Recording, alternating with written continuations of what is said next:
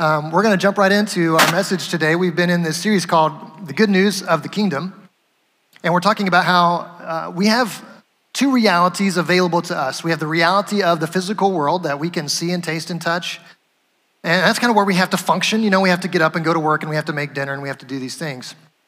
But there's another reality. There's the reality of the kingdom of God. And in the reality of the kingdom of God, we get to experience and participate in things that are eternal, that last forever. Peace and joy and purpose, love and grace and mercy. And we as followers of Jesus get to live with the kingdom of God as our defining reality for everything else that we do. So yes, we are still in this physical world, and we are also in the kingdom of God. And so when we ask these questions about like what kind of things matter to Christians, the answer is everything. Everything matters because we are not just spiritual beings. We're not just marking time until we die and get to go to heaven. We are bringing the kingdom of God to earth as we live out the way of Jesus. And so everything we do matters. And so there's good news about pretty much everything we do. So today we're going to talk about the good news about food. Right? I put this on the sign earlier this week, and Kathy came in and she said, "You don't have to tell me the good news about food. I think I got that figured out." We don't really need. Yeah, it's a good question. Why would we have a sermon on food?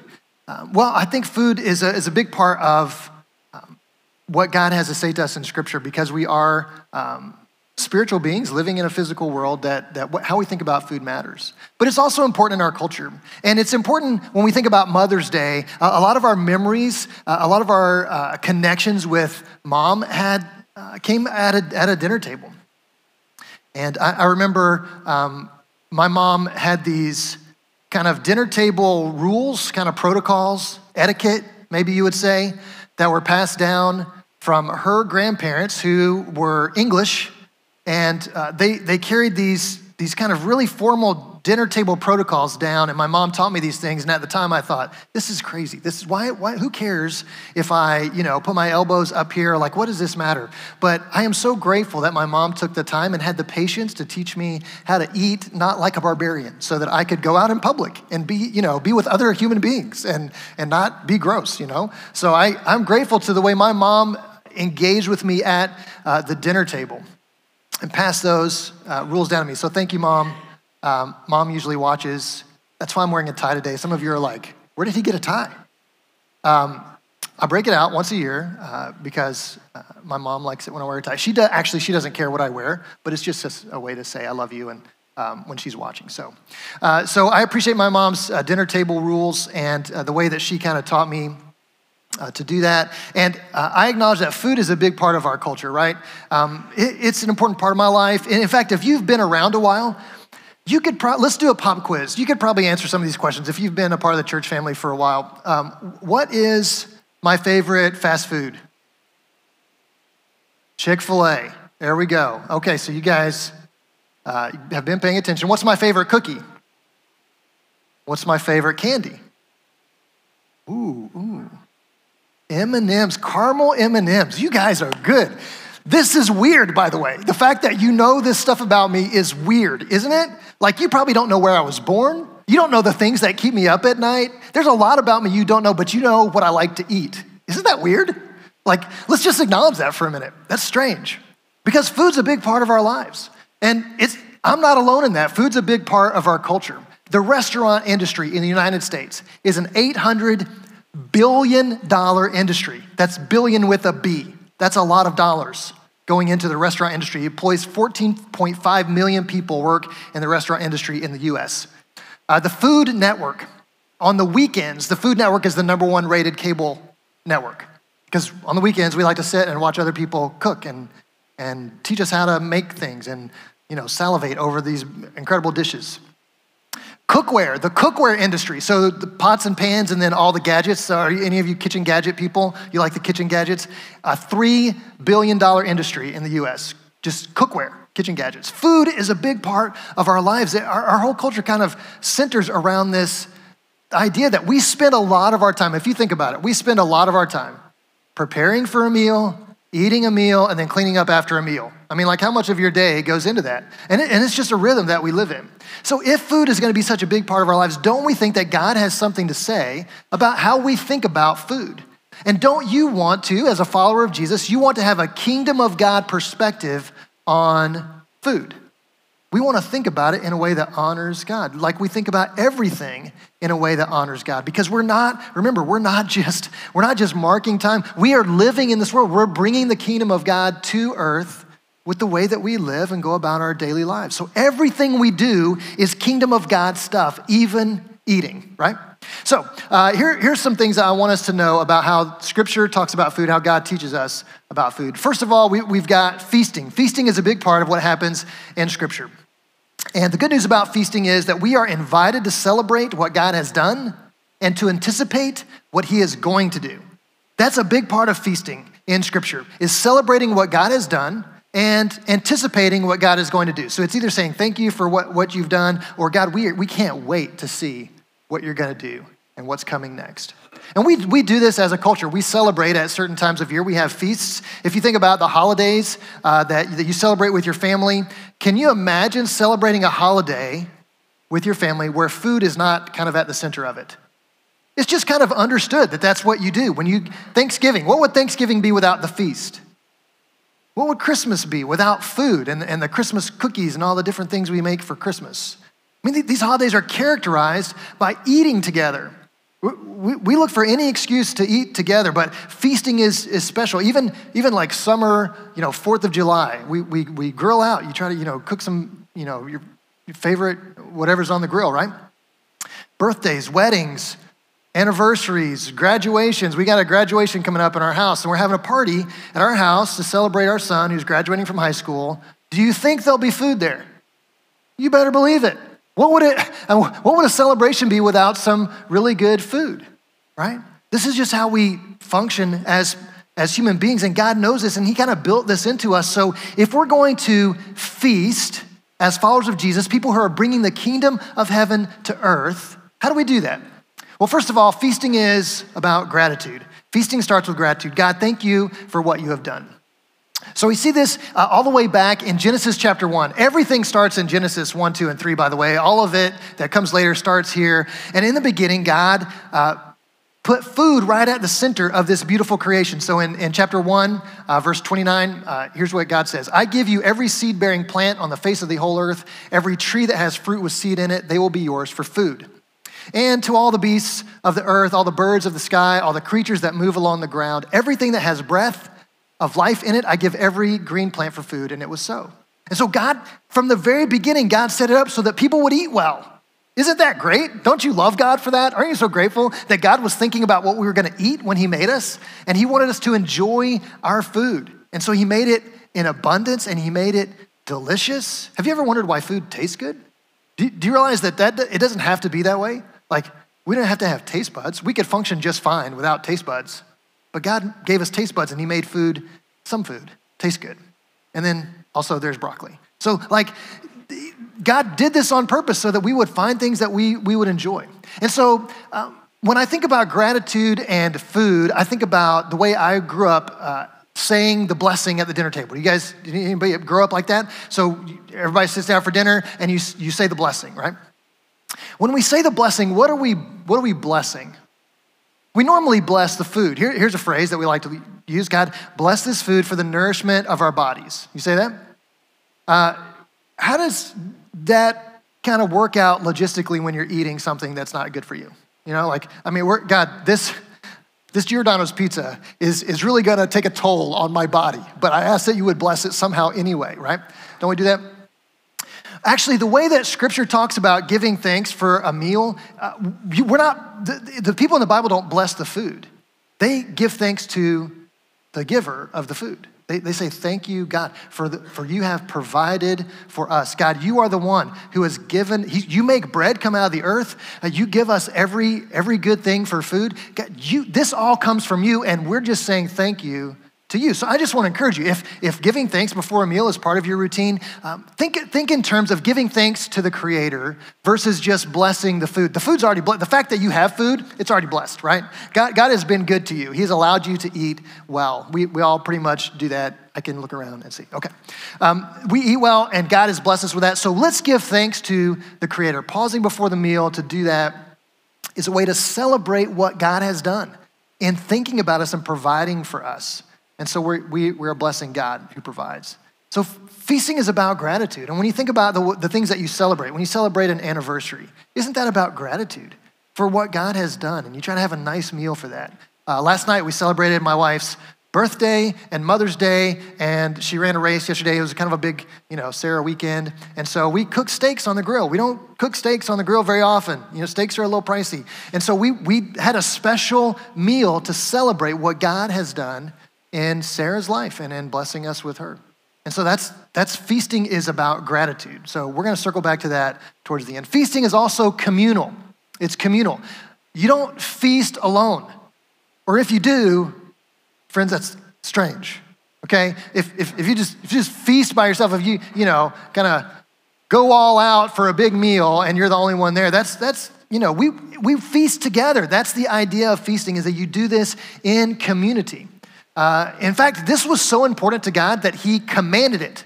He made it a law that they had to feast together. And he set certain times a year. You can look in Leviticus chapter 23 and Deuteronomy chapter 16, where God lays out these commands for the feasts that he wants his people to do every year. And so you've got Passover in there, you've got Pentecost in there, you've got the Feast of Tabernacles in there, you've got one called the Feast of Trumpets in there, which is really interesting. Look at, see how much you can find about the Feast of Trumpets. And during these feasts, what people would do is they would bring a sacrifice. Okay, so they bring a sacrifice to the tabernacle or to the temple. And the sacrifice is an animal. So it's a lamb or a goat or birds. And the animal is killed, and part of it is given dedicated to God or to the temple or, for the priest. Part of it is God's. So you say the first part belongs to the one who provided. God provided, so he gets first choice. This is how we want our kids to act when we buy them chicken nuggets, right? I bought the nuggets, I get first choice of the nugget, right? So the people would offer these sacrifices to God, and then the rest of the animal was theirs to eat. And so, in a sense, they were literally sharing a meal with God.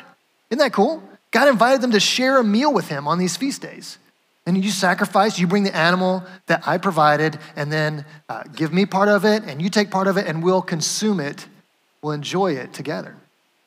And so that was the idea around these feasts. And then when we get to the New Testament and the gospel that Jesus brings, that the kingdom of God is near, Jesus tells a lot of stories about feasts, a lot of parables about feasts, and Jesus does a lot of eating. In fact, Jesus does so much eating that he's accused of being a glutton. A glutton is not a good thing. We'll come to that in just a moment. But Jesus is accused of being a glutton because he does so much eating with all different kinds of people. It's like Jesus' goal is to eat with every different kind of person that there is in the whole nation of Israel. And so he finds these people who are different from him, and he sits down and has a meal. And then he tells these parables, like the parable of the great banquet in Luke chapter 14, that centers around a feast that the master has offered, and he's invited all these people to come in and enjoy his feast that he's prepared, this banquet. And a lot of these folks just say, no thanks. I got other things to do. I'm kind of busy. I've got more important things going on in my life. I'm going to decline your invitation to your banquet. And so the master says, well, let's go find some people. Go out and get off the normal guest list. But let's just say, what if everyone was invited to the banquet? Go find poor people, go find sick people, people that no one else would ever invite to a banquet. Let's invite them and bring them in. I want my house to be full. I want my table to be full. And Jesus is pointing us to the kingdom of God when he makes all things new and everyone is invited through Christ. And to say yes to the invitation is to say yes to a relationship, because eating together at a feast table is in Eastern culture especially, is a very intimate thing. It's a sign of relationship. And to say yes is to say not just I want to eat your food, but it's to say I want to be in a relationship with you. And then to say no to that invitation is not just saying no to an invitation to a meal, it's saying no to an invitation to a relationship. And so the people that said no to the master were not just saying no to a feast, they were saying no to the master as someone they didn't want in their lives. And so we recognize that we're invited to this table, and there's coming a day when God is gonna bring all of his people, all of his children are gonna sit down at a table and share this meal together. And this is a big part of the way the gospel talks about the kingdom of God is about feasting. And so we wanna acknowledge that feasting is a good thing. Then we wanna also acknowledge that overeating is not a good thing, okay? So this is something that in our culture, we just kind of laugh at. We just kind of say, yeah, I'm gonna put on my stretchy pants today. I plan to eat too much, right? And that's funny, that's a joke, right? But overeating is a perversion of a good thing that God has given us. Anything that's good that God has given us can be twisted into something bad, right? Anything that's good that God has given us can be twisted into something bad. And when we make a habit out of overeating, this is actually missing the mark of what God made food for. And we acknowledge missing the mark. The word that Scripture uses for missing the mark is sin. And so we call gluttony a sin, but we laugh about overeating all the time. We think it's funny because we're Americans and we're just blessed and we can eat whatever we want whenever we want. I just want to encourage you, when you think about feasting, to make feasting a special and rare event. Special and rare event. It's not something we do every day, because if you did it every day, where's the special nature of that? But it's something we do when we're going to be really intentional about celebrating what God has done and anticipating what God is going to do in the new creation.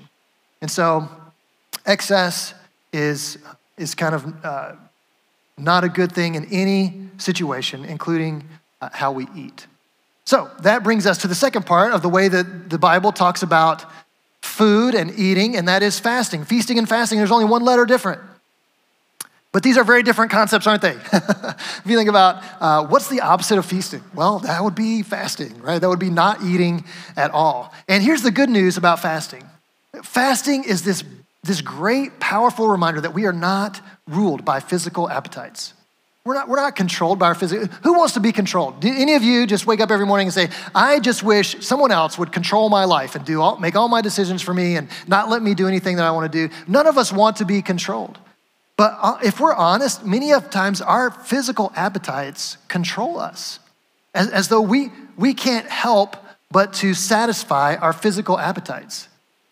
And this is sense of control, is being compelled. Like if I'm hungry, I have to eat. And that is being compelled by our physical appetites. But fasting is this way of saying, no, I'm not a slave to this appetite. I don't have to eat just because I'm hungry. In fact, I can choose to set aside some time to not eat for the sake of some other good things.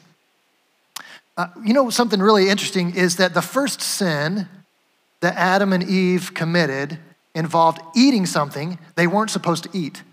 Isn't that strange if you think about it? Like, God, he's gonna make this rule about the knowledge of good and evil, but he could have just drawn a big circle on the ground and said, this is the circle of the knowledge of good and evil, don't step into this circle. I mean, he could have done it. He could have done it that way. Or he could have made up a word and he could have been like, this is the word of the knowledge of good and evil. Don't say this word. I don't want to hear you say this word of the knowledge of good and evil. But instead, he made it food. He made it a fruit that was, according to Scripture, was delicious. It looked good. I mean, it was beautiful to look at. It looked like it was going to be really tasty. And this was part of the challenge for Adam and Eve. Can you say no to a physical appetite because you trust that God's way is best? And we go, it's just fruit, right? But let's be honest. If it was a bacon tree, how long would we have lasted? That would have been tough. If God said, don't eat from the bacon tree, I would have had a hard time with that, right? And so God made it a food because part of the test is, can you say no to a physical appetite? Can you say no to that? And so fasting becomes a core practice for Jesus followers, which they're looking to the kingdom of God, and it's not here yet. We're not in the new creation yet. We still have an enemy that prowls around, and we still have a mission to fulfill. So we take time away from eating food in order to focus on other things. So let me give you a few things that fasting helps us do. First, fasting is a way of saying no to physical appetites, specifically to whet our spiritual appetites. I don't know if you've ever found yourself in a place where you don't feel hungry for God. You feel kind of far from God. You're not even sure. You don't even feel like reading your Bible, you don't feel like praying, you just kind of haven't done it in a while and it hasn't really bothered you, and your appetite for the things of God has sort of diminished. I wonder if maybe if you just set aside some time to say no to a physical appetite, if it could stir in you a longing and a hunger for the things of God, for your relationship with God, to be nourished by God instead of just by food.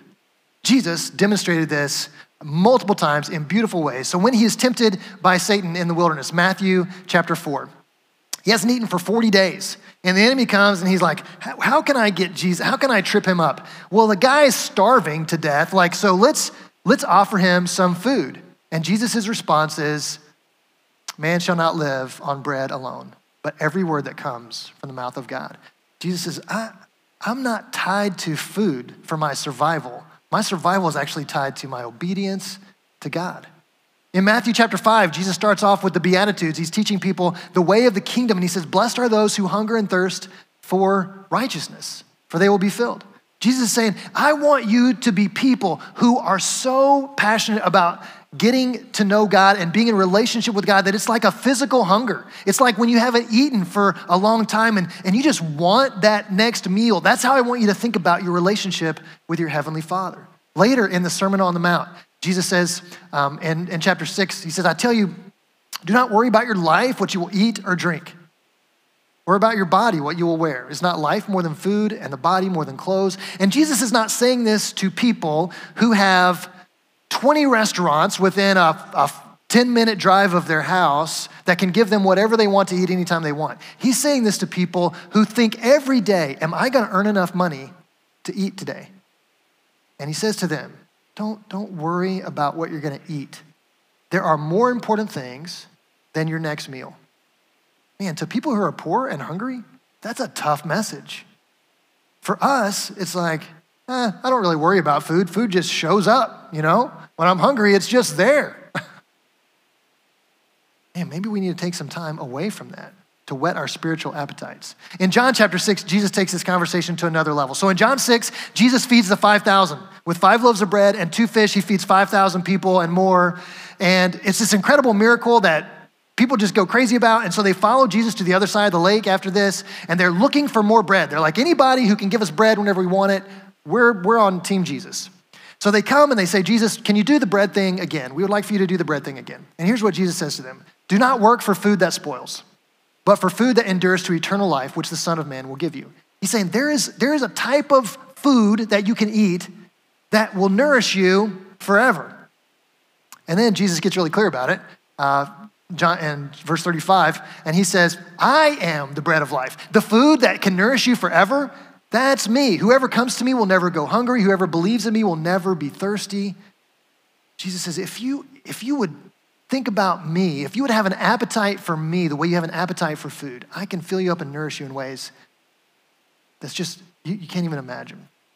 We all know the satisfaction of a great meal, right? You had a really good meal. I had a really good meal last night. We cooked some steaks on the grill, had a really good meal, and it feels good. You put all this work in, and you spend the money, and you have a great meal, and it feels great. Jesus offers the satisfaction of being nourished by him. We put in the work, we spend the time with him, we're nourished by his word and our relationship with him, and there's a peace that comes with that, and a joy that just emerges out of that encounter. That's what he created us for. So second, fasting is a way of saying, I have more important work to do than eating right now, right? This is a difficult thing. I rarely have more important work to do than eating at lunchtime. When it's lunchtime, the important work is let's get some food in my belly. Like that's the job, right? But in John chapter 4, Jesus has this conversation with the woman at the well. You remember this? And they have this incredible conversation that leads her to conviction that Jesus is the Messiah, right? And he tells her that he is the Messiah. And the disciples aren't there. They've gone into town for what purpose? To find food, right? They haven't eaten in a while, and it's eating time. So they go to find food. They come back and offer Jesus food, and he's like, no thanks, I'm good. And they're like, well, did somebody else feed you? Like, I know you haven't eaten in a while. What's going on? And Jesus says to them, my food is to do the will of him who sent me Jesus was actually nourished in a strange physical way by doing the will of God, by sitting with this woman and hearing her story and revealing to her the truth of the kingdom. Fasting is a way of saying, I got more important things to do than eating right now. Fasting is also, it's a way of practicing the voluntary pain. Voluntary pain. We're like, why would I voluntarily cause pain to myself? Well, here's why. Because you don't always get to choose when pain happens to you, do you? Man, pain comes sometimes without our permission, without our knowledge. Whether we want it to or not, we experience painful moments in life. We experience at least moments of inconvenience and discomfort almost probably on a daily basis. And the way that we respond in those moments when pain comes into our lives or discomfort or inconvenience, the way we respond is determined by what's in our hearts. And so fasting is a way of choosing this voluntary pain so that we can practice what it feels like. We're gonna say, I'm gonna practice what it feels like to be hungry, so the next time I have a physical appetite that wants to lead me to do something that's not honoring to God, I know what it feels like to say no. I have experience with saying no to physical appetites, so I can say yes to the things of God. Fasting in Scripture is also an act of mourning and repentance. And so remember I told you God established all these feast days for the nation of Israel. Well, one of the days he established was called the Day of Atonement, but this wasn't a feast day. This was a fast day. And so the Day of Atonement was all about confessing sin, repenting from sin, and seeking God's forgiveness. And on that day, they didn't eat. They didn't eat. Because fasting was this sign of saying, like, this day is dedicated to me confessing my sin, repenting before God. And so for some of us that if you get caught up in sort of a lifestyle, a habit of sin that you need to break, man, fasting is a great way of saying, man, I am truly sorry for what I've been doing. God, I need your forgiveness. I want to turn my life around. And here's the thing, when it comes to feasting and fasting, we have to not let what other people think influence our behavior in this. So there's this really interesting passage in Matthew 11. People were trying to figure out who Jesus was. Is he, John the Baptist was kind of going, are you really the Messiah? And Jesus says, let me tell you some things about people's opinions. He said, John came neither eating nor drinking, and they say he has a demon. So John lived on what? Locusts and wild honey. He did not eat well. He did not have this, fancy diet, right? John lived very simply, very humbly, very poorly. And Jesus says, people said he had a demon. The Son of Man came eating and drinking, and they say he is a glutton and a drunkard and a friend of tax collectors and sinners. But wisdom is proved right by her deeds. He said, people are gonna judge what you do, almost no matter what you do, and they're gonna judge you incorrectly. So people incorrectly judge John for not eating, and people incorrectly judge Jesus for eating. And so Jesus says, let's just do what honors God and kind of not worry about what other people think. Because fasting will put you in some weird situations. If you fast on a regular basis, it'll put you in the weird situation where you're sitting down to a meal with people and you're not gonna eat. That's uncomfortable. Like that's kind of weird, and it creates some awkwardness. That's okay, we'll just embrace it. We can just very simply say, hey, I'm fasting today, I'm not eating today. And we don't have to make a big deal of it, but we also don't need to let that stop us from doing what we believe is honoring to God. And finally, fasting is a way of clearing distractions so we can listen to the Spirit. I love this passage in Acts chapter 13 when the leaders of the church in Antioch are sitting together praying and fasting. Here's what we find there. Now there were in the church at Antioch prophets and teachers, Barnabas, Simeon, who was called Niger, Lucius of Cyrene, Manaen, a lifelong friend of Herod the Tetrarch, and Saul.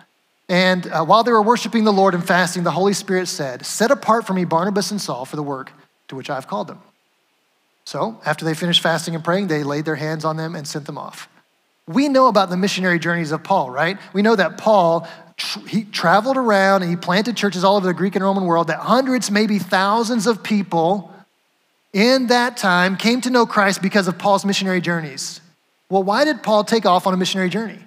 Because the leaders of the church were praying and fasting together, and the Holy Spirit said, send Paul out to go and spread the gospel. It was through this time of prayer and fasting that the Holy Spirit spoke really clearly to the people. So I want to encourage you to feast. I want to encourage you to fast. You're not going to have a hard time feasting. But there's some tips that I want to share. They're out there in the lobby. You can grab a sheet. Just some tips on feasting in a very intentional way to celebrate what God has done, anticipate what he's doing. And I want to invite you to fast. And here's what I hear sometimes from people and what I experience myself is, well, I don't think fasting will work for me because I'm just going to be distracted all day by my hunger. Like all I'm going to be doing is thinking about, I wish I could eat, and I'm going to be distracted from anything spiritual. The truth is, when you start out, that happens. You're distracted all day by your hunger. But what I think we need to do is build this in as a practice. And so I took fasting spiritually for probably the first time in my life this year. This is most seriously I've taken fasting. And I fasted once a week, 24 hours, for 16 weeks in a row this year. I've never done that before. It was kind of an experiment to see, like, can I push past this time when I feel like it's just a distraction? And for sure I did. About the 4th or 5th week, I started to notice that my hunger was not distracting me so much as focusing me. And so I just want to encourage you. If you've tried fasting and you thought, that didn't work for me, I just was hungry all day, nothing good came of it, I want to encourage you to try it again and again and again. And if you can build that in as a regular part of your spiritual rhythm, I believe that God will work through that to do all of the things that we just talked about doing that fasting does for you. So I want to encourage you, feast.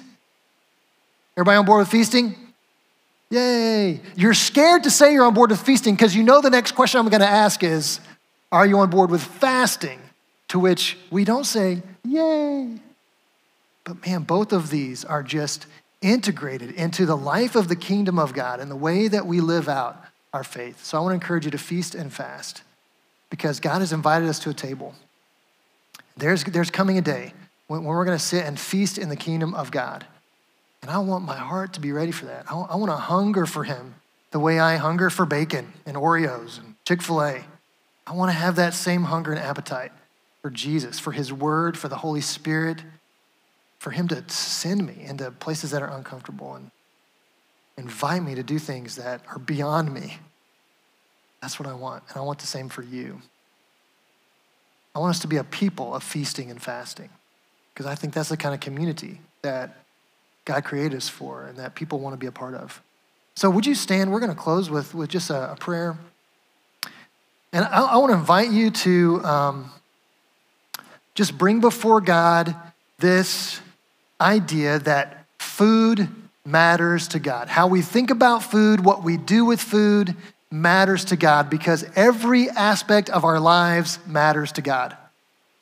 As his children, everything that we do in this world, including eating, matters to God. It can be a way that we can bring the kingdom of God to earth. So I want to just ask you to pray with me about how you can be a part of bringing the kingdom of God to earth through the way that you think about food. So maybe you need to plan an intentional feast and invite people who are different from you to sit down at your table. Maybe you need to plan some time of fasting in your life and build that in as a spiritual rhythm. So would you take that prayer to the Father with me this morning? God, thank you so much for building into your scripture, into the way of Jesus, a healthy view of food and eating. We thank you for the way that you provide for us, and we truly are blessed, God. We have more than we need.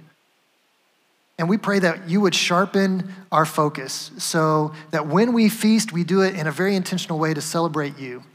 And when we fast, we do it in a very intentional way to draw close to you. Would you do both of these things in our lives, Father? And would you, through feasting and fasting, would you create a community of believers that is a light in this world? We pray this in Jesus' name, amen. Happy Mother's Day to all you mothers. God bless you. Be salt and light. The world desperately needs Jesus.